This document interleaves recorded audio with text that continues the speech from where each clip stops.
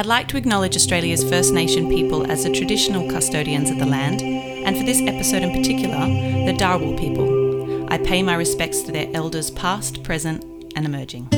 More or less, it was a place that was sort of designed for 18-year-old me, current age me and 60-year-old me. So far, I think that a lot of people get it. This is Over a Glass. I'm Shantae Whale. La La La's is one of Wollongong's most tenacious live music venues. Described as part dive bar, part art space and part live music venue, La La La's is simply something you need to be part of. I'm joined today by licensee, venue manager and all-round friggin' legend, Nathan Stratton. G'day Nathan, thanks for joining me. Thanks for having me. It's such a pleasure. It's been a very long time between drinks. How the hell are you? Yeah, no, really good, really good. There's a little bit of sunshine in Wollongong today, so that makes it even that little bit better. It actually feels like the first day of spring, even though we're kind of, maybe 4 or 6 weeks into it. But yeah, no, really good. Yeah, it's about bloody time, isn't it? It's just like time for everything to dry out and for us to kind of have a little bit of bright sunshine on our horizons. Yeah, I reckon so too. Nathan, being part of the bar scene goes quite a way back for you. Tell me about how the bar bug got you. I think it's sort of funny. I sort of got into hospitality via washing dishes, really. It's one of those sorts of things where I never really sought out for it. But as I said, yeah, I was washing dishes not long out of school, and it started off as a job for me, just to fund my sort of passion for music. I didn't really ever think I was going to have a real job. I decided that I kind of wanted to be a musician. So to pay the rent until I was to become a rock star was to wash dishes. So I sort of, after a couple of years of doing that, I realized that, maybe the rock star thing wasn't going to happen. So I might try and, find another career, I guess, and sort of move my way from washing dishes to slinging beers, and I guess in my sort of late teens, early 20s, as a sort of born and bred Wollongong fella, I saw like a need of. There wasn't didn't seem to be a place for me. There was a pub down the road called the Oxford where a lot of people found themselves home, and I, including myself. But I saw that there wasn't really anything for people like myself, and felt comfortable, and I just felt like it didn't. I think most of the bars in Wollongong at that time weren't really as good as they could be for Wollongong, and I felt like that's sort of where a little bit of drive for me started. I like on the journey to where we got to now was I was at the University of Wollongong Uni Bar for it must have been close to like 15 years. So. And about like a bit over 10 of that as a managerial role, to sort of give myself a bit of experience and build up a bit of knowledge base, mostly around live music, but obviously with food and beverage as well. And I guess I came to a little bit of a point there that I felt like a bit more comfortable in my knowledge base, and then thought it was time in 2019 to start my own thing, and that's how La La La's sort of began. I mean, talk to me a little bit about your days at Wollongong Uni Bar, because I know that was kind of quite formative, and you had some epic live music acts in your time there. Does any particular gig stand out? Yeah, there was so many. I guess that when we started, I guess we always had some great spaces for live music on campus. But I guess we weren't. I didn't feel like we were doing enough of it. When I started, I think we might have been doing maybe about 8 shows a year, and that was mostly O parties and more your typical sort of student party events. By the end, we're doing a bit over 100 a year, so it sort of it really opened up the space to the greater community and lots of cool, diverse stuff. I think probably one of my favorite shows, or I guess a feather in the cap for us, was Death Cab for Cutie, because that was we were on the same touring circuit as, I think they're playing the Opera House the next night. So that was like, that gave me a lot of satisfaction that we'd got this, this venue, and like to be on the poster next to the Opera House. Like, there's to be not comparing ourselves to the big house, but being on the same poster was pretty cool. Absolutely. I mean, I actually think, Death Cab for Cutie was a bit of an album for my uni days as well.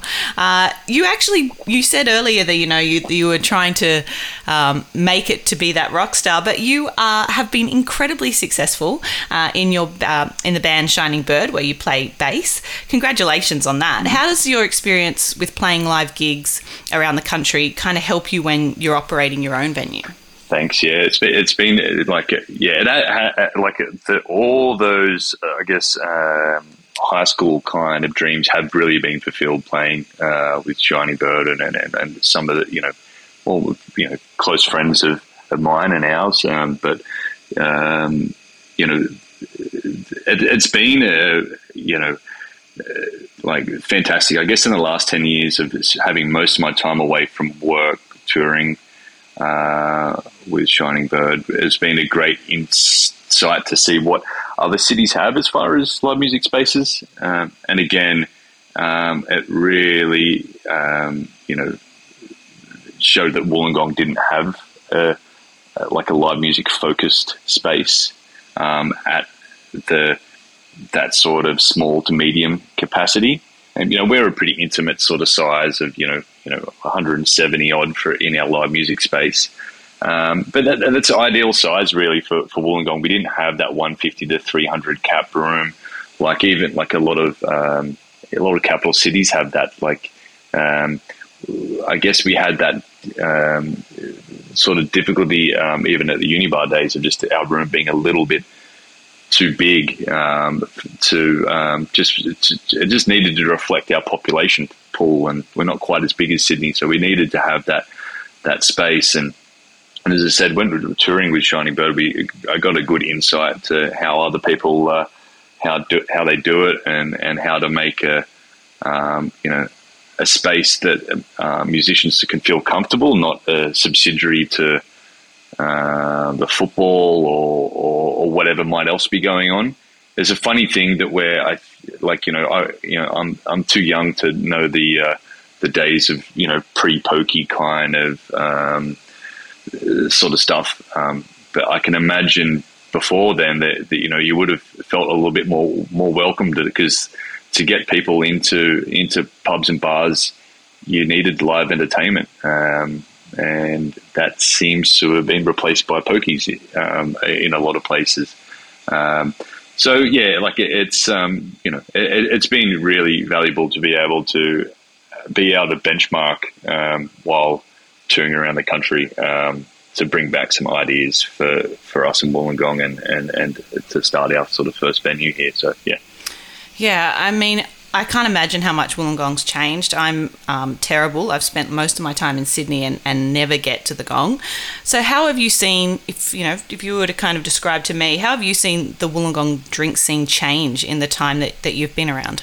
Yeah, well, the good thing is that a lot of people are coming back. Like I think that, like, not too dissimilar to yourself, have made the pilgrimage to Sydney or Melbourne or further afield, and there's been a lot of hard work, I guess, for the people that have, I wouldn't say been stuck behind Wollongong, but there's been a few people that have been really trying to change our sort of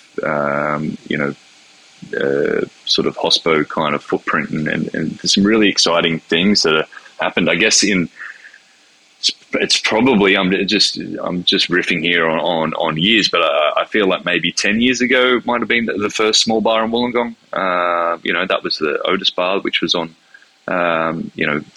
Crown Street, and that later became the Little Prince, which is down the laneway from Lala's. And I think that kind of changed the game, as far as things being a little bit more, Melburnian, for the lack of a better word, and being just a bit more like cocktail drink focused instead of, the things that I got used to, which was just those sort of booze barn kind of, type stinky, sweaty, yucky places. And the sort of, kind of just sort of gave it a little bit more of a bit of a vibe. And I guess there's a lot of bars that have spawned from there and then started to get their own identity. So it's like, it can be quite a nice bar hop, Wollongong now, because you can kind of, find your different wine, gin bars, whiskey bars, and those stinky, smelly places still exist too. If you get to that point, and that's what you need to do. Sure, there's always a space for that, I guess. But so there's, I think Wollongong has changed quite a bit. There's still like, it's a funny town, funny city. I think that we're no longer that sort of working class still city, but we kind of don't really know how to not be. So I feel like that we're in a little bit of a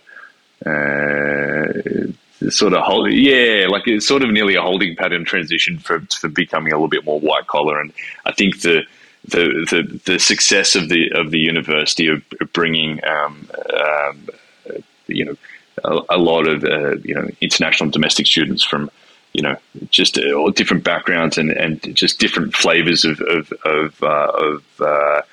influence, and it's a kind of a really exciting kind of time, I think, because like there's just it has changed a lot, because there is something for everybody kind of thing, and we're blessed with like the environment of this area is the secret is finally out that most people that grew up here can't afford to live here anymore, but it's starting to get where it needs to be. There's still a lot of work to be done, but we're not quite the 24-hour, 7 days a week city. But it's getting better, and I think it's a lot more fun than I think and less scary than what it was when I was sort of 18, 19, 20 years old. Yeah. Yeah, absolutely. It's funny that you say that. I mean, I spent my time in Sydney and was desperate to get back down to the South Coast, but it was always a question of how long, and do I need to save for before I can afford to, buy down that way, and thrilled to be back now, but it certainly took some time. What was your inspiration for like opening La La La's? I mean, where did you kind of, when you imagined it in your mind, what did you want to create? Was it, like you said, something that you just thought this is what is missing in the gap of what's happening in Wollongong, or did you want to recreate something else that you'd experienced? Yeah, I there's been a few things. I like, with all that talk about Wollongong, when I was younger, I really wanted to get out of Wollongong, and I think that I craved something that wasn't here. So there's a bit of inspiration of a bit of a fantasy of making something that didn't exist, and something that I thought might have been like, somewhere more exotic, like in Europe, which I hadn't really had the opportunity to see at that time. But so that's how the idea started. But more or less, it was pretty much a place that was sort of designed for 18-year-old me, current age me, and 60-year-old me. And that it might sound boring, but I guess it's kind of reasonably simple but complex. So I wanted to create something that was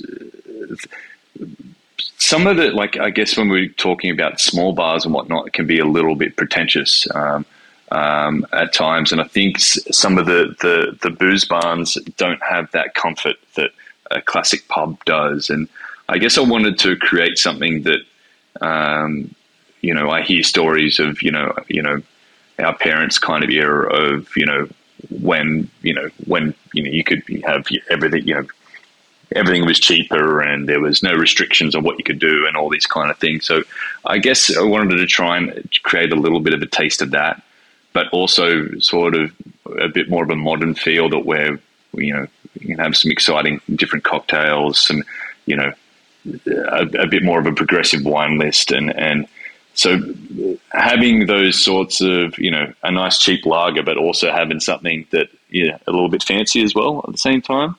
And it's one of those sorts of things that where I think the most important thing for in particular a hospitality business is to have that identity. And I actually, before we opened, I thought that was a really simple answer, and your identity can change a little bit, and I feel like we're still evolving a little bit.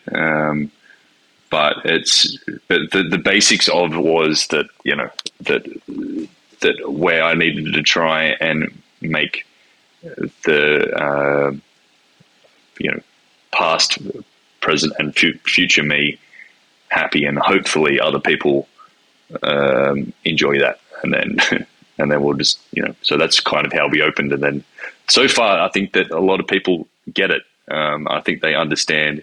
Not necessarily it's about, the things that I enjoy, but I think that, like-minded people are after that and see that, experience, when they come here. Yeah. There's so much that you just said that I agree with. And I think that, the art of a good dive bar, like you said, seems simplistic, but actually is pretty layered. And I think, there's got to be an element of debauchery, but also I think what you've said in that kind of, past, present and future is that you're kind of wanting everybody to feel comfortable or have some interest in walking into a venue that way. And I think that that's so important that, anyone that finds themselves, whether it be 3 a.m. or, that 4 p.m. kind of hour, if they wander on in, there's something there for them. There's something that piques their interest and that they feel comfortable. Because like you said, there's a lot of cocktail bars out there that, like you said, are pretty pretentious. You're paying $28-$30 for a cocktail. You can only really afford to stay for one drink and you feel uncomfortable. And it really takes the element of the whole hospitality thing kind of out of whack. So I think that you've nailed down exactly what a good venue should be. And it sounds like Wollongong's pretty lucky to have you. Tell me about lockdowns in the pandemic, obviously detrimental not only to hospo but live music in particular. How did you survive during that time? Wow, yeah, so we opened in November 2019, so then we were, I think, 3.5 months before we were closed due to lockdown. It was really difficult. We had, the strange thing about lockdown is that it was the sort of the pause button I feel like a lot of people have been waiting for, but then it came and then it was, totally. So, we had a really interesting start. So we had some licensing DA issues for the few months that we were open, before we all closed down. That was all rectified sort of mid-lockdown. So, so we had a lot of restrictions on our license to start, and then we had it all lifted, and we had our extended of trade and whatever, which we got that certificate from Liquor and Gaming. I think it might have been June of 2020. So that was a sort of a bittersweet day. But that we spent most of the time just writing grants, trying to get rid of all these little hidden overheads to try and to just sort of stop hemorrhaging the money that we're losing while we weren't open. And then we had a bit of fun of just trying to, as restrictions eased from time to time, that where we did a little bit of a delivery bowl shop type thing when we were allowed to do takeaways for that hot minute. And we pivoted and did all sorts of strange little things. Like we ended up doing a lot of shows when we could reopen at a restricted capacity, which we're normally at a capacity of 196. We were reduced to, I think it was like 45 and we had to be seated, and one of the bars was stripped out, and we put stools so you could sit down and watch a show. And we had all sorts of funny experiences with those, as a lot of hospitality venues would have had, of when you could stand but you couldn't dance, and trying to understand the definition of dance and the definition of a dance floor, when you need to wear a mask, and when you don't, and when you should, and the vaccination stuff. It was quite a time, and yeah, like we only managed to, thankfully, with, as I said, we had some support from the government, and a very understanding staff base. We managed to limp through. We're still sort of digging ourselves out of the hole, but hey, it's nice to be having some regular trade, and now we just would like maybe the sun to stay out for a bit longer. Yeah, it's amazing. I think that time's really taught us how resilient and flexible maybe we can be, but also I certainly saw the support of, really good people of like you said, when a bar decided to do takeaway or a little pop-up bottle shop, it's really, you see the best of the people that support you and the locals that get behind it, which is really nice. So hopefully that's all behind you, and like you said, you can move on to just maybe that little bit of pre-planning like we used to do, like a good operation where you actually thought about what was happening in the next 3 to 6 months and could actually plan for a future. Yeah, that would be lovely. Yeah, I'm just sort of as we all found out, you just couldn't look much further beyond the day, for the last couple of years. So it'd be really nice to be 6 months ahead of the game and be just a little bit more organised, and hopefully, just keep doing some exciting stuff. Yeah, fingers crossing everything for you. Tell me a little bit about what are people drinking these days? I mean, last time I went out in Wollongong, it was vodka Red Bull. I'm sorry to say, but yeah, probably double blacks. What's happening these days? I mean, what is the requests, and is it craft beers and espresso martinis, or what's happening down in the Gong beverage wise? It's interesting. We have a pretty diverse sort of calendar. So obviously we've got downstairs with our dive bar, and upstairs being a live music venue. With their live music stuff, it fluctuates quite with the genre. It's a bit fun actually to try and really see what people are going to drink, and I also like to throw in a few educational kind of things that just people might want to have something a little bit different. But I think, at the moment we're sort of going down, which I'm still learning too. So it's just like at the moment we're going through a bit of an Amaro phase, which has been a bit of fun. But yeah, so the Montenegro in particular, that seems to be a bit of a hit, and sort of the rum and Monty and mezcal and Monty and whatnot. But we're kind of we're typically, our lagers and pale ales are, I guess, probably the biggest selling beers. We've got a lot of nice crafty stuff, which will, it seems to be, maybe we're getting a little bit over the hill of it, but, over the last, little while, I think sours have become very popular. And I think that when we first opened, that was, probably nearly, selling 1 for 1 with some of the pale ales. So it's been kind of cool. We're kind of being more sort of natural minimum intervention wine focused. And that seemed to be, I'm not sure about your experience in Sydney, but that seems to be sort of like a pretty strong kind of movement in Wollongong, in particular the northern suburbs of Wollongong. Seems to be the flavour of the month, or the last couple of years, I guess. So that's been kind of fun to try and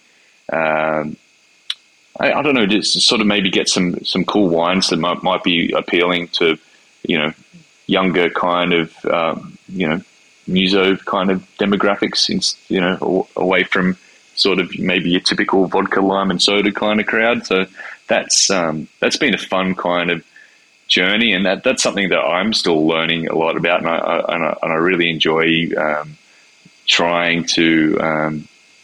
Because I guess there's some of these sort of winemakers that are maybe a little bit more rock and roll than maybe your traditional stuff that your parents or your uncles and aunties might be drinking, and it's like orange wines for us do really well, and some of the things that are a little bit more funky, it still can rattle some people where if they're just coming just for a straight up Marlborough Sauv Blanc and we don't have anything in the fridge. It seems to be sometimes I think we still need to be able to work out how we can politely turn it into an education session. But that's totally sweet. But yeah, so I guess I think you mentioned espresso martinis. I think that was espresso martinis and margaritas are our biggest selling cocktails. I think I'm impressed that you do those, because I mean sometimes with staffing and live music and a lot happening, sometimes you've got to put limitations on what is actually happening behind that bar in terms of just churning out drinks. So I'm actually impressed that you even do an espresso martini, because I think sometimes it's more on pulling beers on tap and doing kind of those mixed drinks that that's the benefit for us of having like our sort of like downstairs dive bar, that where we can put a little bit more focus in the cocktails and the sort of more labor invested sort of drinks. So and upstairs is we'll keep things a little bit more simple, focusing on just drinks that are built, not shaken, and just so we can keep a steady stream of service as well, because it can get busy upstairs for sure. Yeah, and the last thing you want to be doing is waiting in line when you're missing out on music. I hate that. Even festivals these days, you go to see something and you're back in like an hour, and you're like, man, what did I miss? That sucks. So tell me a little bit about what you love most about your job. If I was to say the last time that you kind of walked away after a day and you were just like super stoked about just how the day went, what do you love most? Look, I to be honest, I think it all I ask myself that question a bit, and sometimes, most of the times, it's kind of making people happy in a strange way. Like I'd like to think about like it's money driven and whatnot, but especially one of the good things about if there's anything to come out of COVID is that you've got to focus your energy on other things other than just the bottom line, and in particular the live music stuff. When you see people like genuinely having a real good time and just facilitating an artist to be on stage and giving them the opportunity and giving that punch the opportunity to see their favorite act is that it really warms the cockles. That's a really good reminder of why you put in the hard yards, and so I think that's what gets me back every morning, I think. Yeah, for sure. I love that. I think people seeing live music, often they can be counted as some of the best times of your life, and like you said, dancing and being a part of a community and feeling like, you're entrenched in a group of people enjoying something together. It's kind of, you don't really get that feeling many other places in the world. So I think that, now that we can dance or jump around or whatever it may be, and actually, listen to some great artists, it's truly something that's so special in life, and it's so great that we're able to have venues that facilitate it. So Nathan, I wanted to ask if we take the bar scene out and we take music out of your life, which we don't want to do, but what else can we find Nathan doing to entertain yourself? I'm a really bad golfer, which is that's what I kind of do on a Monday. Oh, actually, no, I did have a hole in one. So that's kind of one thing that, like, you know, I'm bad, but that somehow I fluked that. So that's typically what I really like doing. Like I was a really keen cricketer when I was younger, and I still am, and I still play a little bit of cricket. But golf seems to be a nice. Maybe I'm sounding that I am getting older, aren't I? But that sort of seemed to be. I still have a little bit of competitive sporting itch, and that sort of I seem to that seems to be a good one, and it's a good way to fill a day. It's a good walk, and I have a little bit of a rule playing golf is that's probably the only time that I can't have an alcoholic beverage. I try and keep that for a nice, 5 hours without a drink or whatever. I'm not saying that I'm drinking all the time, but you know what I mean? Like it's just, and then I think it's just that's my sort of good well-being kind of way where I can reset and clear my head. And then after a round, like, we'll have a beverage or whatnot. But I think that's one of the things that I enjoy doing outside of work. Yeah.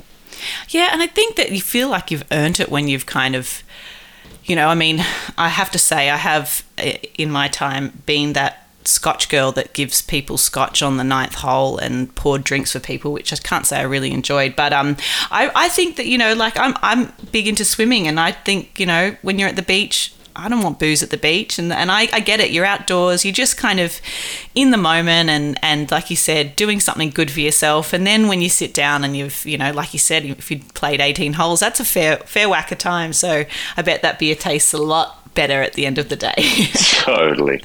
Absolutely. Yeah.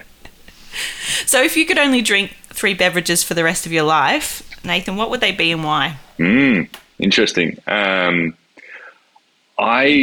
The first thing that comes to mind is I really like a light to medium body red, like something like a Pinot. And the reason for that is I just feel like the drink. It's just so beautifully drinkable. And I think with those lighter body reds, that if it's a bit hotter, I like to put it in the fridge and let it chill a little bit. And I think that's just a really good scoffable kind of red wine. That's I feel like just I like context is everything for me drinking. So if you said 3, I feel like that's going to be a little bit tricky because I like everything within context of whether it's the weather or what food you're eating or the company you're having. There's so much out there, but yeah, we'll just say Pinot Noir just to give you a definite answer on number 1. Secondly, I would probably Cooper's Pale Ale. I think, or any particular pale ale, but that seems to be the sessionable one for me. That where there's enough flavour in there to keep you interested, but you also, it can be a lawnmower beer as well. Like it's something that you can chug and enjoy. And thirdly, I would say just like a good nitro stout, like a Guinness or whatever. I think that I think how like a lot of people say that like summer is good for drinking. I feel like colder climate is far better. I think, and there's like lots of other. It's a bit more conducive to whiskeys and ports and fires and conversations. So at a nice cozy pub with a really nice cold Guinness in front of a roaring fireplace would be, I could quite easily do that. For the rest of my life, for sure. Yeah, Guinness is a good drink. I think you've always been a Guinness drinker, haven't you? I remember one of our close friends, old school friends from the Aussie days, Dan Galloway. I remember his dad, who's sadly no longer with us. But I remember when we were kids, we just turned 18. I remember Ken bought us a 4-pack of Guinness, and he had no longer been on the drink, but he bought it just so he could watch us enjoy it. And I think of Ken each time I have a Guinness. So I think that's where the love of Guinness started, and now you can insert the fireplace and the rest of it, and you've got yourself a real good time. I totally agree with you. It's such a good drink. And Cooper's Green, I would never say no to a Cooper's Green, and I'm a big Pinot fan. So, we've got plenty in common, as we always have. Nathan, it's been such a pleasure catching up. It's really great to hear about how well you're doing. I haven't got to La La La's yet, but I will, I promise you. And thank you so much for joining me and taking some time out of your day. Absolute pleasure. Thanks so much for having me. This is Over a Glass. I'm Shantay Wale. Stay tuned for more stories from the world of wine and drinks. Listen in every Thursday on your podcast app. Follow us on Instagram @overaglasspod and contact us at overaglass@deepintheweeds.com.au.